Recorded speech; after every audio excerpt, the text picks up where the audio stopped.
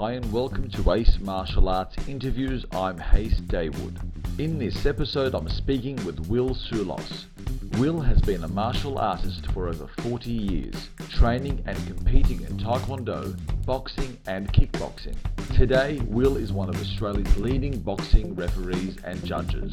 Will shares with me his martial arts journey and some insights into the world of refereeing and judging. Please enjoy my chat with Will Soulos. Okay, here he is, ladies and gentlemen. Welcome to Ace Martial Arts Interviews. Will Soulos, how you doing, mate? Yeah, going really good, Hayes. Going really good, buddy. And for those that don't know, Will is one of my mentors, one of my old coaches in boxing and martial arts. So it's a pleasure, mate, to have you online. Yeah, one of your very old ones. Very old. So, Will, a lot of people might recognise you as the real estate agent in the Shire. You work for McGrath's. Mm-hmm. You've been an agent for years. A lot of people that might be watching have no idea, but you've been a lifetime martial artist and boxer. What first sparked your interest in martial arts and boxing? First sparked the interest. Well, actually started lifting some weights because I was a skinny kid. Yep. So I started doing some weightlifting, funnily enough, in the garage at my mum and dad's place when I was like 13, 14. Started doing some weight training down at the old South Juniors. Right. Because, born and bred eastern suburbs boy, but now down in the Shire. So got into the weights and, sort of got some size on, that sort of thing, but really didn't feel like it was fulfilling enough. Felt like I'd maybe got too big and really couldn't move too well. And one of the boys that I was doing some training with was an ex-professional boxer. Ah. So we started to do a little bit of moving and that sort of thing. And I just really started to enjoy it. How old were you then? I was actually fairly old, to be perfectly honest. I was like 20 odd. Oh, you were a late starter. Yeah, late starter. You're kidding. Late starter, which may give away my age now. Oh, we'll work it out as the interview goes on. Oh yeah, please. So that's basically what it was. So I really started with a little bit of boxing out the back of the gym at South Juniors. Mm-hmm. And at the same time, I met a gentleman who was one of my mentors. So a gentleman named Terry Lai, who was a Taekwondo instructor. Mm-hmm. He was also, a doctor, very, very smart, very intelligent man. So I started then doing some Taekwondo with Terry. Progressed sort of, black belt, second dad, all that sort of stuff. So you went up to the black belt. Wow. Yeah, I didn't know that. There. You didn't? No, I had no idea. Go. But all the time, Terry was very much into a freestyle martial arts and wanted to, he wanted to learn how to box a little bit. And he wanted to learn from different styles, which is probably what attracted me to working with him in the first place. Mm-hmm. So he was ahead of his time because, but back in those days, it was really just you stick to your style and that's it. Yeah, so you probably could say that. But again, like I say, he's a smart man and probably saw that no one style had everything. Mm-hmm. And you can always learn. And that's one of the things that I did. A lot of the guys that I was involved with were from Zendo Kai Karate. Okay. That you would obviously know a lot of the Melbourne-based boys. That's right. The Fifields, the Zacharias, Bob Jones. Fifield, Zachs, all of those guys. So, I continued to train with all of those guys. Oh, wow. Like the Gary Pedersens, Steve Fifield, all those guys. So continued training with them at the same time as working with Terry and working through the training program to get to black belt and all that sort of thing. Mm-hmm. There's a guy that used to train Zendo Kai, a guy named Mark Griffiths, who was a real good mate of mine. Yeah. And he actually came along to my black belt grading for my Taekwondo. Oh, there you go. And So, supported yeah, you it was through it. nice. Fantastic. So Yeah, you had that yeah, relationship with the good. Zendukai freestylers from Victoria, Yeah, Taekwondo yeah, in Sydney. You did some boxing. So you were living really yeah, as a freestylist. You did your yeah. black belt in Taekwondo. And how long did you stay in Taekwondo before you took the next step? Probably about 3 years Mm-hmm.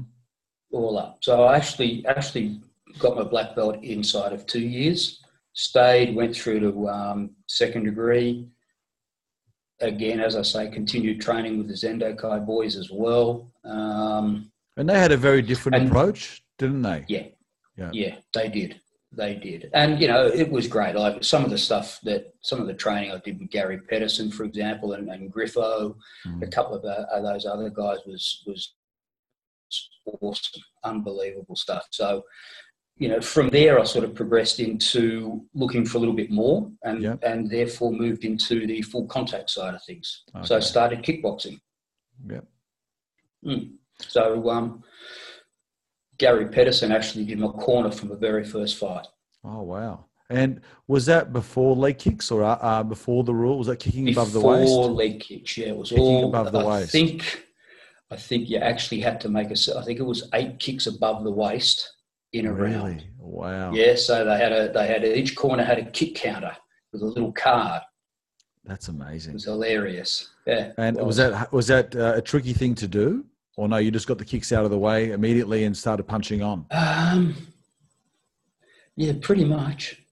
Pretty much. Again, like it was very, very early days of kickboxing in I'm talking in the 80s. Wow. So Wow. very early days. And not many of the guys, they're all sort of coming from more of a traditional martial arts background, Mm-hmm. and none of them were really doing any boxing. Wow. So I felt the fact that I'd been doing some boxing, I thought, well, I may have an advantage here. So it might be an idea to get these kicks out of the way and then get in and get on top of them. And you obviously did. Yes. And from there, the fights, when the leg kicks were introduced, did you continue to compete? Yeah. Oh, Yeah. wow. But not for long. Not for long. Poor old body gave up. And when were you first introduced to Mick Spinks? After that first fight. Oh, that's soon. Funnily enough. Yeah, that's soon. That's soon. I was gearing up for another one and something happened where an opponent pulled the pin or something. I actually got talking to June Chan. Yes. Chan Chak Fei's wife. Yeah. So, and just in that conversation, she suggested to me that I should maybe catch up with Spinksy, have a chat to him about training down at Double Dragon. That's amazing. So moved down there and, yeah, really, again, I consider Spinksy another one of my mentors and great mates. Mm-hmm. So, yeah, it was after that first fight that I then moved over and started training full-time with Spinksy. So from the 80s to Wayne now. Bridge, all those guys, yeah, it was a good gym. Some big names. The Bomber Barker was Mm-hmm. finding his feet in his career as well. Mate, Ian Schaffer, there's so many different guys that came through that gym at that time that were, top end, real top end fighters. I remember when I first started training with you, you were running the boxing class at Double Dragon, Mm-hmm. and I used to watch it for years. And then the catalyst for me is when I tore my hammy. And I had no choice. I had to stop kicking. But it was the best thing that happened because a lot of my style at the time was very kick dominant. And I used to struggle sparring some of the fighters because they used to just wait for me to kick and punch the shit out of me. And then I joined your class. I was banned from kicking for a year effectively because of the bad hammy. Yeah. And it was just a rebirth. I learned how to use my hands and it changed my game completely. And I'll never forget that. And I learned so many things. For example, to move your head so you don't get hit.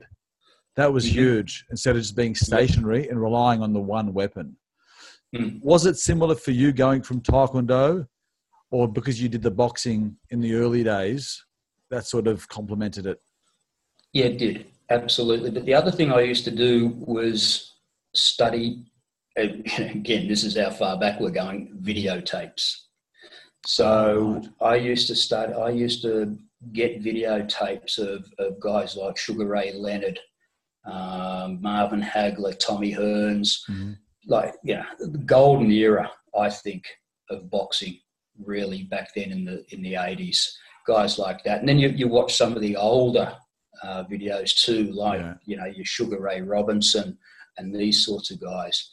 And like, they were real artists in the ring. And it was just beautiful to be able to watch that sort of stuff. And you go into the gym yourself and you try and emulate what they've been doing or what you've seen them doing. Mm-hmm. And then, you know, try and make it work for you and therefore work as part of your own style. But, you know, you're really looking to do, okay, well, these guys are moving their head so they don't get hit. What a good idea. So where did you get that from, Will? Because you were an amazing head mover. You were never still, bobbing and weaving throughout the whole bout. Was there a fighter you modeled that from? You were very slippery in there when we did Ray some Leonard. sparring. Okay. Ray Leonard, yeah. I remember one particular fight where I saw him stand in front of an opponent with his hands down on his thighs, in range, and not get hit. Wow. And that was just bobbing and weaving, standing in front of his opponent. And I thought, well, okay, well, let's have a look at see if we can do something like that. See if we can get that sort of thing happening. So, you know, I mean, let's be honest, getting hit isn't fun. No. It does hurt. You know, you're going in there and you know you're going to get hit, but, you know, let's minimise it. So how many fights did you end up having, Will? Oh, God. 20s, somewhere in the 20s, mate. Oh, wow. That's a lot of fighting. Yeah, somewhere in the 20s. I can't really remember. It's that long ago. That's so long ago. We'll get to your age soon. How has the martial arts training improved and impacted your life? Mate, I think the discipline that it takes a lot of discipline to not just do your martial arts, but also to fight competitively. Mm-hmm. You know, but at the same time, I think, you know, the more traditional martial arts teaches one a lot of humility and respect and those sorts of things. And you know, they're good characteristics to take right through your life. Yeah. You know, a good solid work ethic, for example, is obviously a good characteristic to take into your work and business career. Determination to succeed. Yeah. But at the same time, you should always remain humble and respectful. Absolutely. And the thing is, you mentioned the age, you started in your 20s. It just shows that you're never too old to start. A lot of people assume that you need to be a kid and be a lifelong martial artist from toddler to adult, 20s. People start in their 30s and 40s, and you can still become very good. Yeah, absolutely right. You bet you can. But again, it just takes hard work.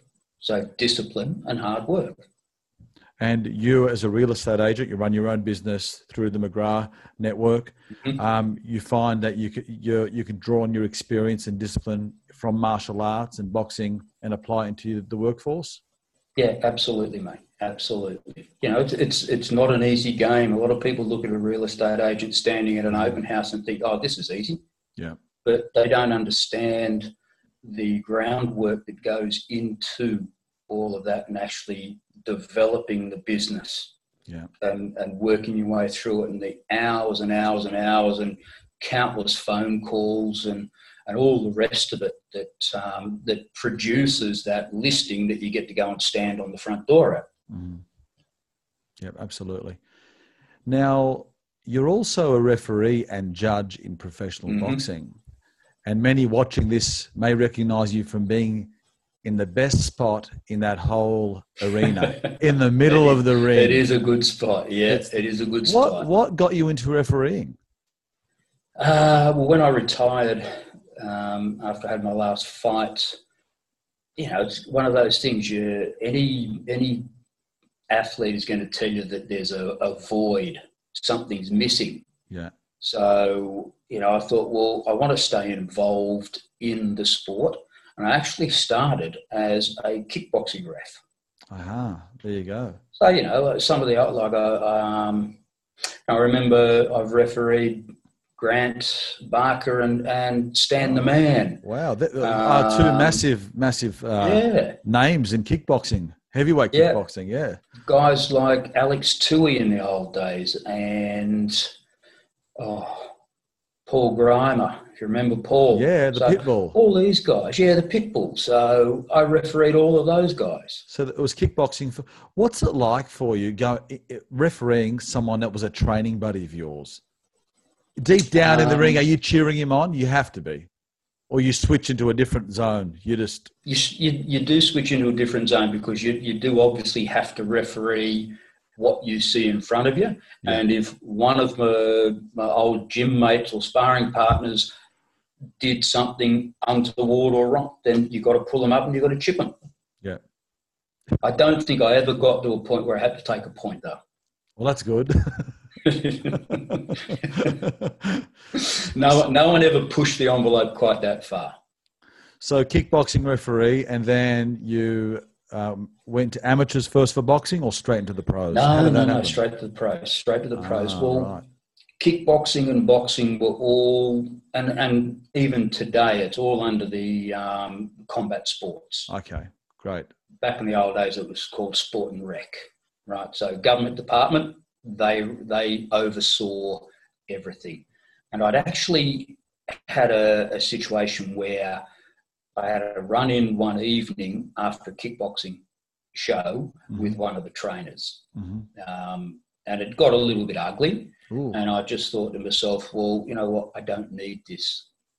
Don't need this crap. I've got a business to run Monday through Saturday.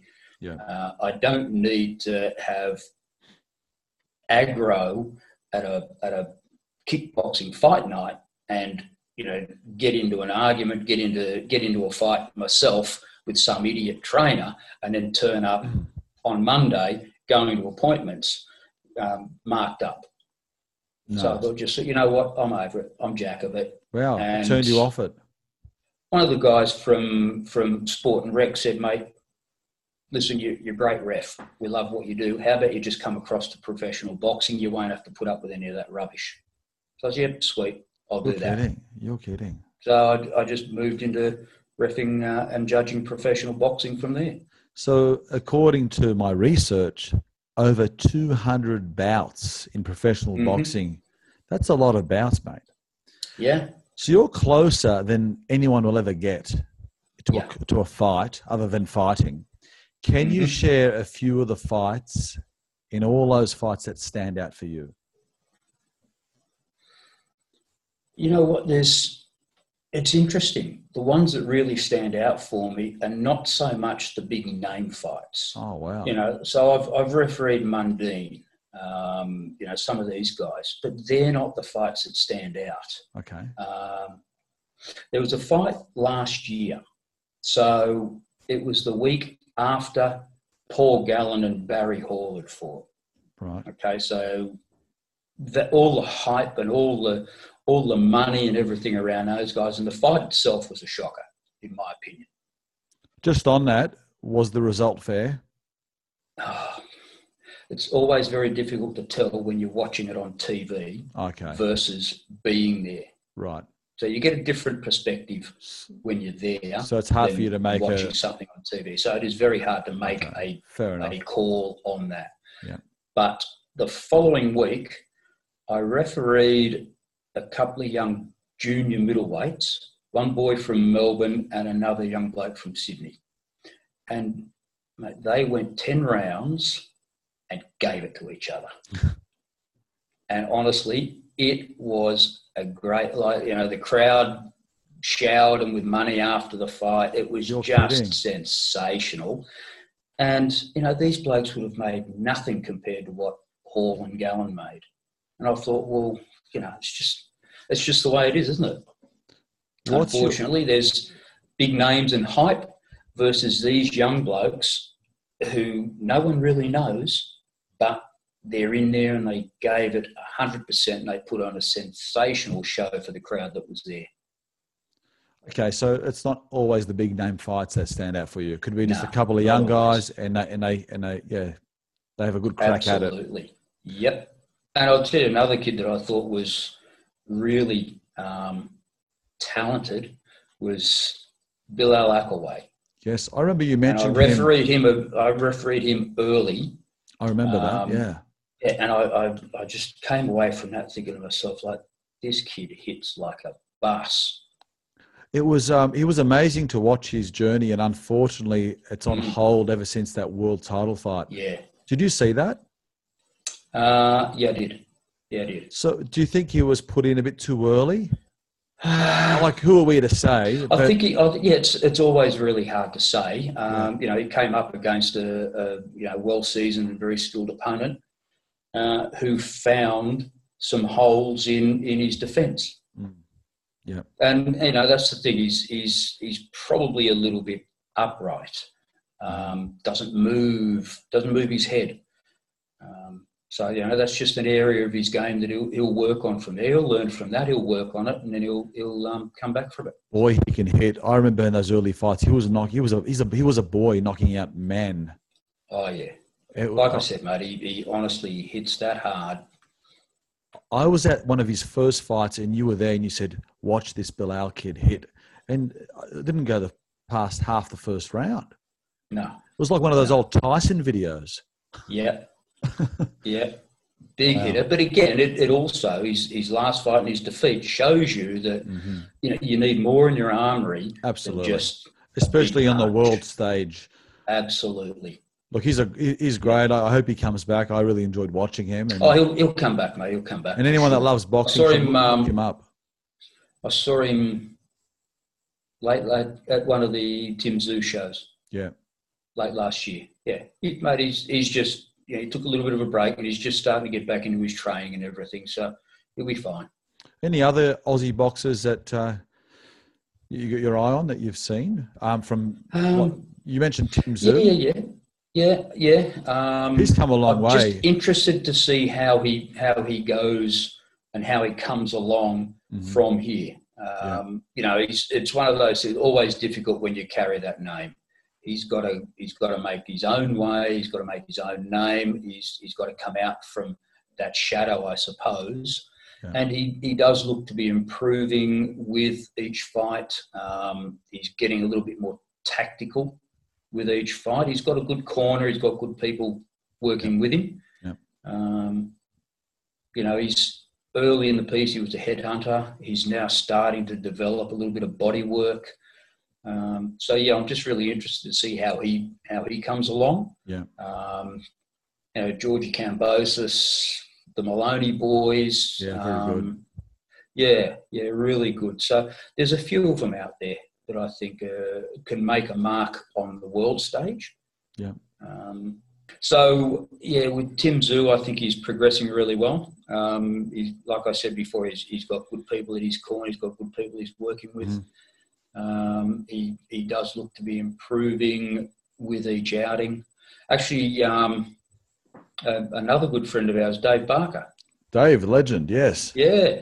So for the last fight when he fought young Jack Brubaker, Dave had been brought into the camp to start doing a little bit of strength work with Tim, and it really did look like it was paying some dividends. He did look that little bit more powerful. So I think that's going to help him as well. Apparently, from what Dave was saying, he hadn't been doing any. Yeah, well, look, there's still many boxers and combat athletes that don't do proper strength training.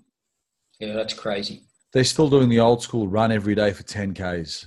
No, mate. I don't. You know what? This is one of the things when I go back and just talk about what I did in the early days.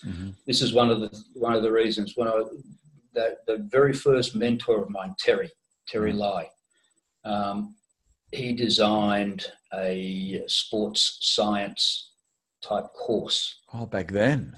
Yeah, way back then. So I actually went and studied that with him at. There you go.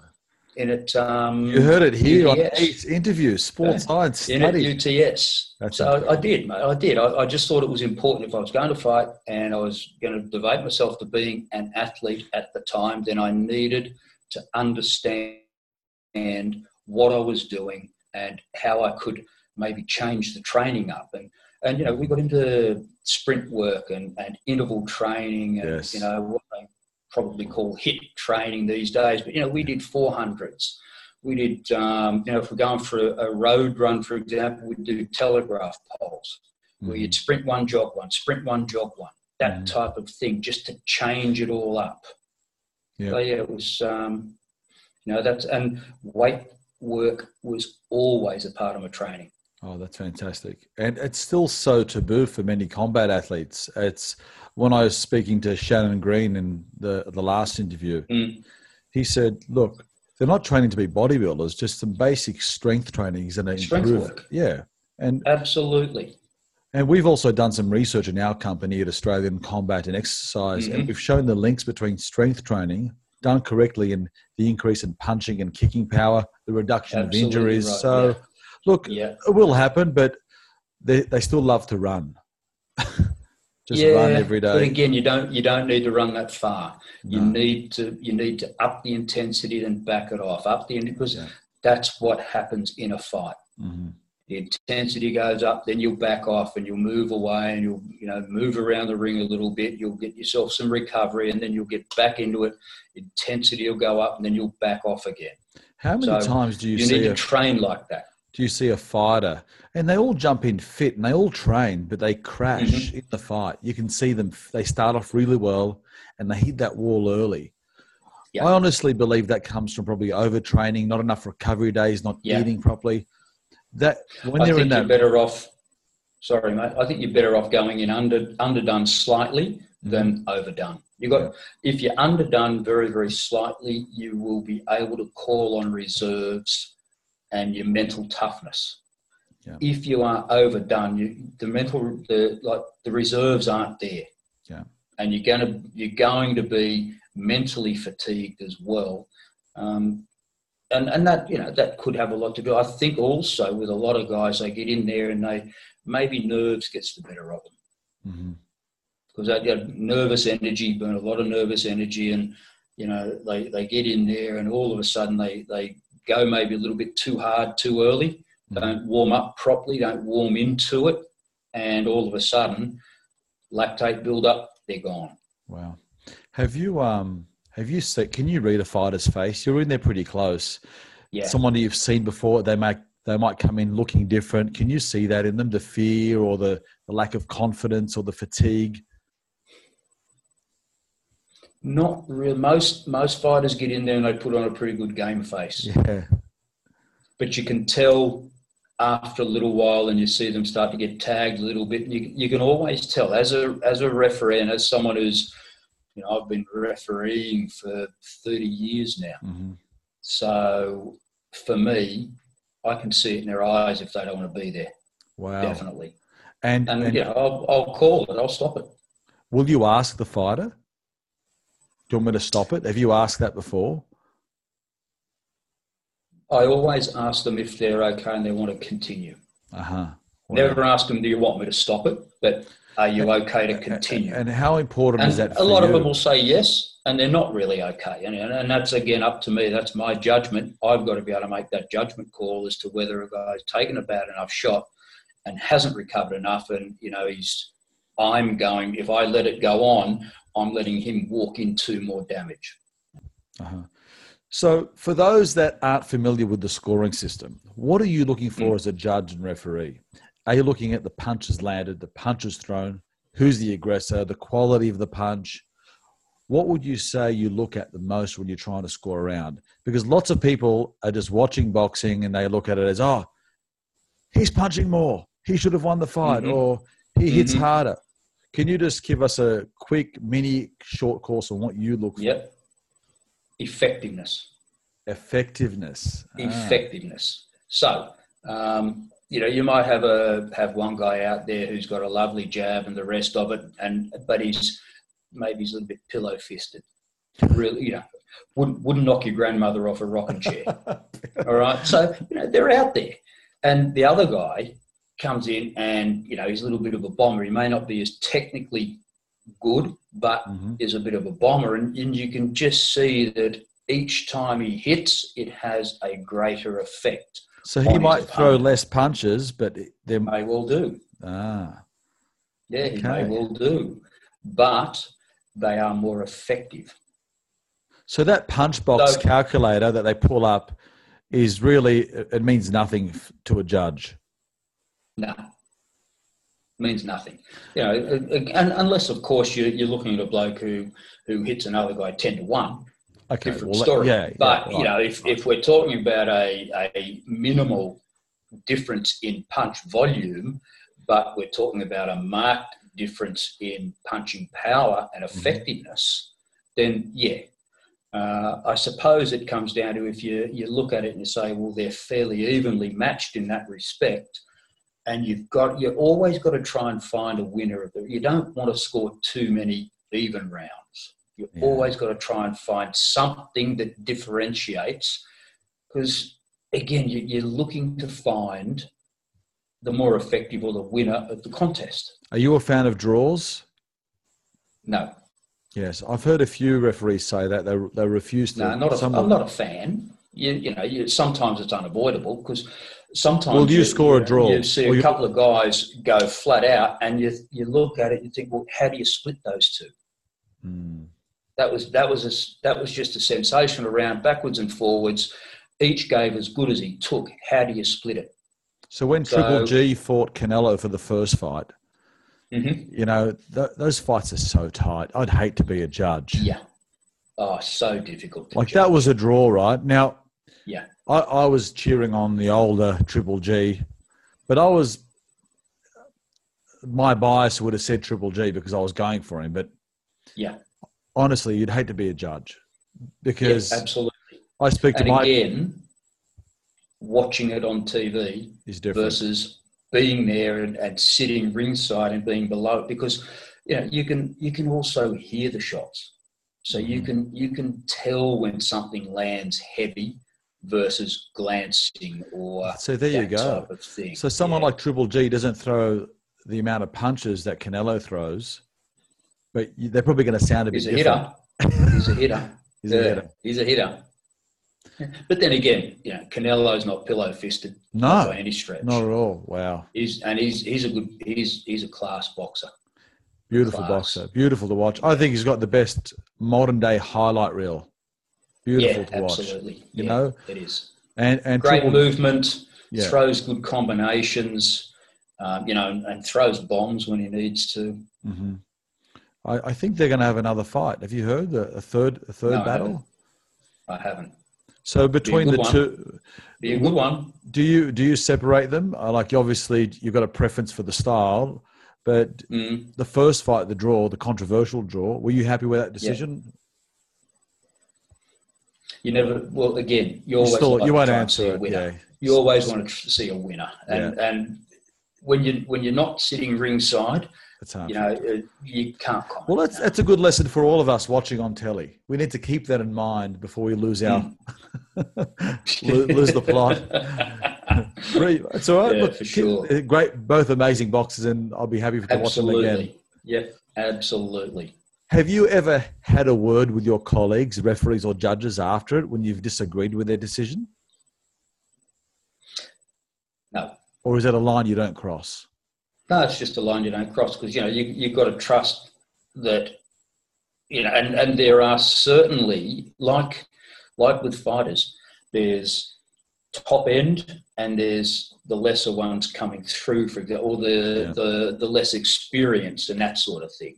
Mm-hmm. Now, if a less experienced ref was to come and ask me for advice or something like that, absolutely I'll give it. Yeah. But I'm not going to go along there and carry on like I'm the be all and end all and start telling someone what they should or shouldn't do. I don't think it's right to do that sort of thing. But if they come and ask me, I'm happy to discuss for sure, what goes on in the ring.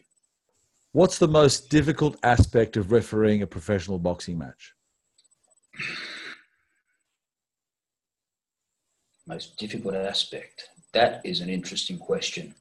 Could it be, do you feel pressured sometimes, knowing it's such a massive title fight?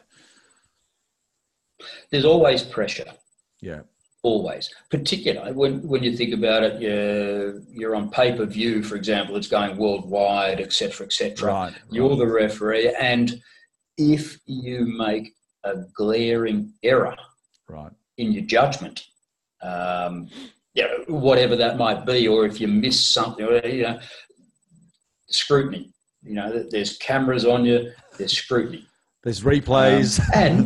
There's replays, there's all that. But on top of that, you worry that if you make a mistake, that it is going to impact one of the fighters adversely versus give them every opportunity. So you're really aware that you don't want to make a mistake and adversely affect one or the other. Yeah, yeah. So they're the sorts of things, you try and have a conversation with the boys before the fight just to lay down some basic rules as far as how you as a referee like to see them fight. And, I personally don't like to see blokes getting on the inside and hanging on too much. Yeah.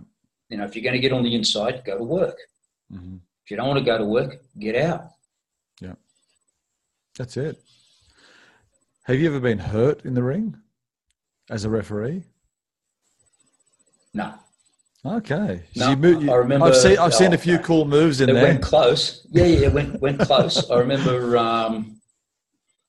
Grant Barker was. Oh no, the heavyweights. Fighting, the big fellas. Was fighting a Kiwi bloke, and he's hit him with an uppercut, and this bloke's just stood bolt upright, and I saw his eyes roll back in his head, and I thought if Bomber hits him again, there's drama. So I've stepped in the middle there to make sure that Bomber didn't hit him again. And he threw it.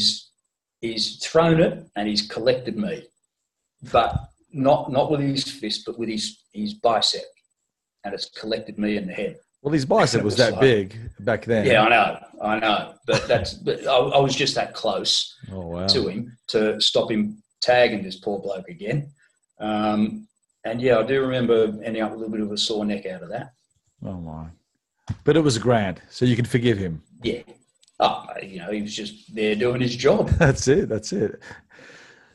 Who are some of your favourite fighters to watch in modern days, and who are some of your favourite of all time? Boxers. So, mate, I've already spoken about my favourites of all time. My absolute favourite, Marvin Hagler. Marvellous Marvin Hagler. Loved him. Still think he beat Sugar Ray Leonard. Just the hype. That was a controversial fight back in those days? Very controversial, yeah, very controversial. And again, I look at it more from the purist perspective. Yeah. I thought that a lot of the razzle-dazzle from Sugar Ray leading back on the ropes and throwing those combinations were very much hitting with the inside or fingers part of the glove versus the knuckle part of the glove. So therefore, technically not a scoring shot. But, there was a lot of hype around it and a lot of hype around Sugar Ray. And I think sometimes judges can be affected by that. Mm-hmm. So really? Personally, and again, I wasn't ringside. I'm only going on what I saw on TV. Mm-hmm. But I still think Hagler won that fight. He obviously thinks he did because he never set foot in the ring again. I love Tommy Hearns. Sugar Ray Leonard, I loved watching him fight too. And for anyone listening, back those times. For anyone listening, they need to YouTube those names because the fights are sensational. If you're going to YouTube Hagler versus Hearns. Oh, it's a classic. And Hearns Duran. And you were the first person to make me watch that fight. You were the first person to tell me watch Hagler versus Hearns, and I think I rewatched it multiple times. Yeah, mate, I never get sick of watching that. It's wonderful. But then, we go a couple of decades later and, Castillo and... Was that the Gatti? I think it was Julio's... No. Julio Cesar Chavez, I think, from memory. Right. So that was just a 10-round war. Wow. They could have fought that in a phone booth. It was awesome.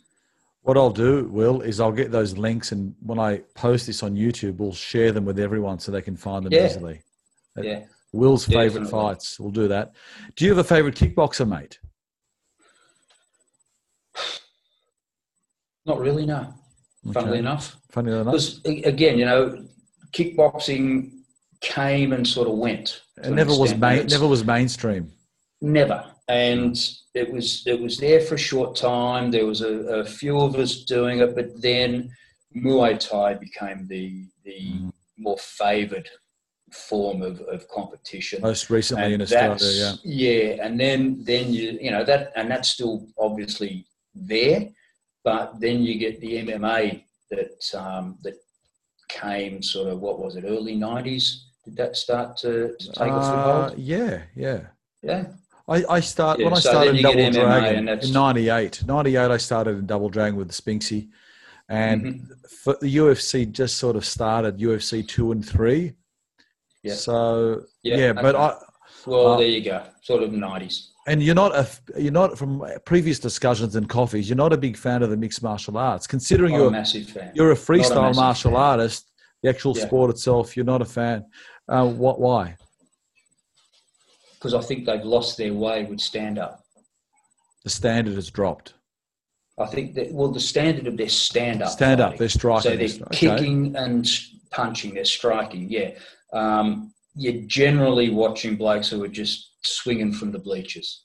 Okay. And looking for the knockout with every shot. They don't, and I know it's probably really difficult to have really good boxing and really good jiu-jitsu and really good wrestling and all of the disciplines. But, there's hardly any kicking, really. And I don't see anyone really concentrating on good, solid leg kicks, which, as you know, can be devastating. Yeah.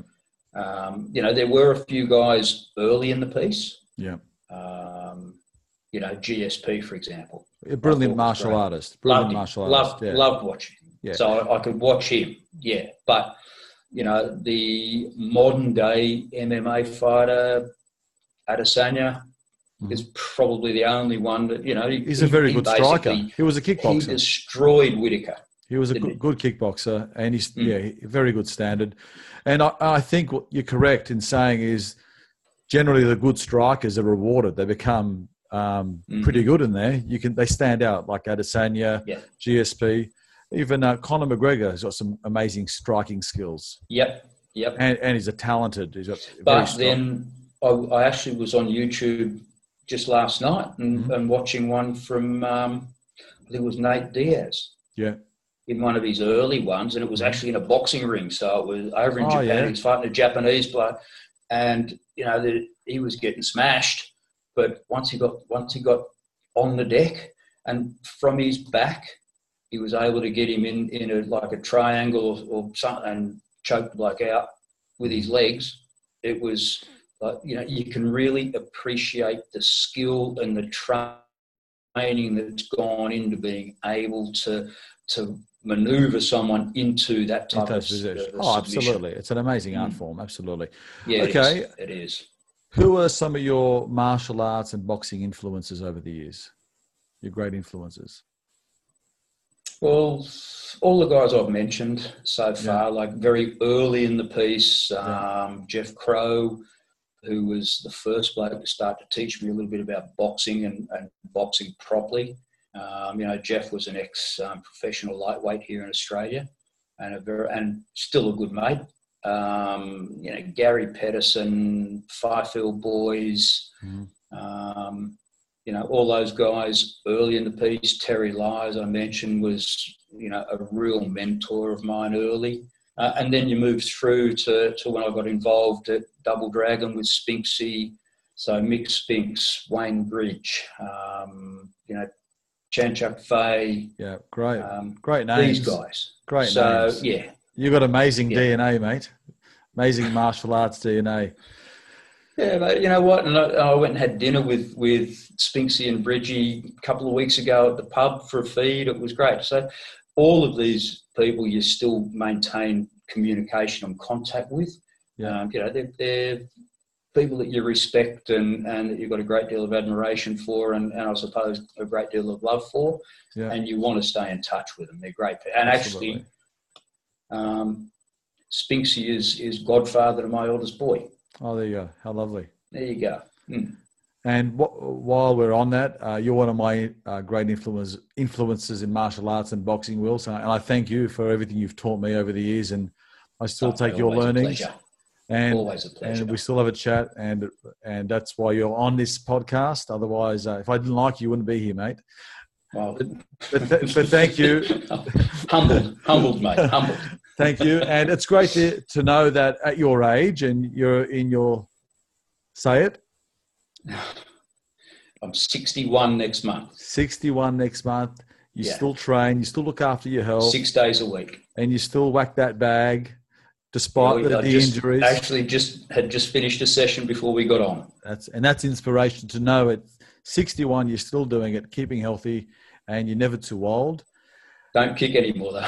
No. I've only got a few hips more and knees. of those. I'm hips 38. 38 and my kicks are fading away. Last question, Will. Last question. Punching or kicking? Punching. From Taekwondo boy. Still do it. Still love it. Well, see, now, isn't that interesting? And it's funny. Mick was the first one to teach me how to really kick and kick to hurt. Oh, those shin versus the flashy stuff. I love the flashy stuff. Know what I mean? I still love the flashy kicks. No, you've got to get the drive. And they're great for the movies. You want to hit someone in the ribs and double them over. Listen, Sifu Chuck Fay loves the fancy kicks, but we all know how to kick hard, though. We all know how to kick very hard.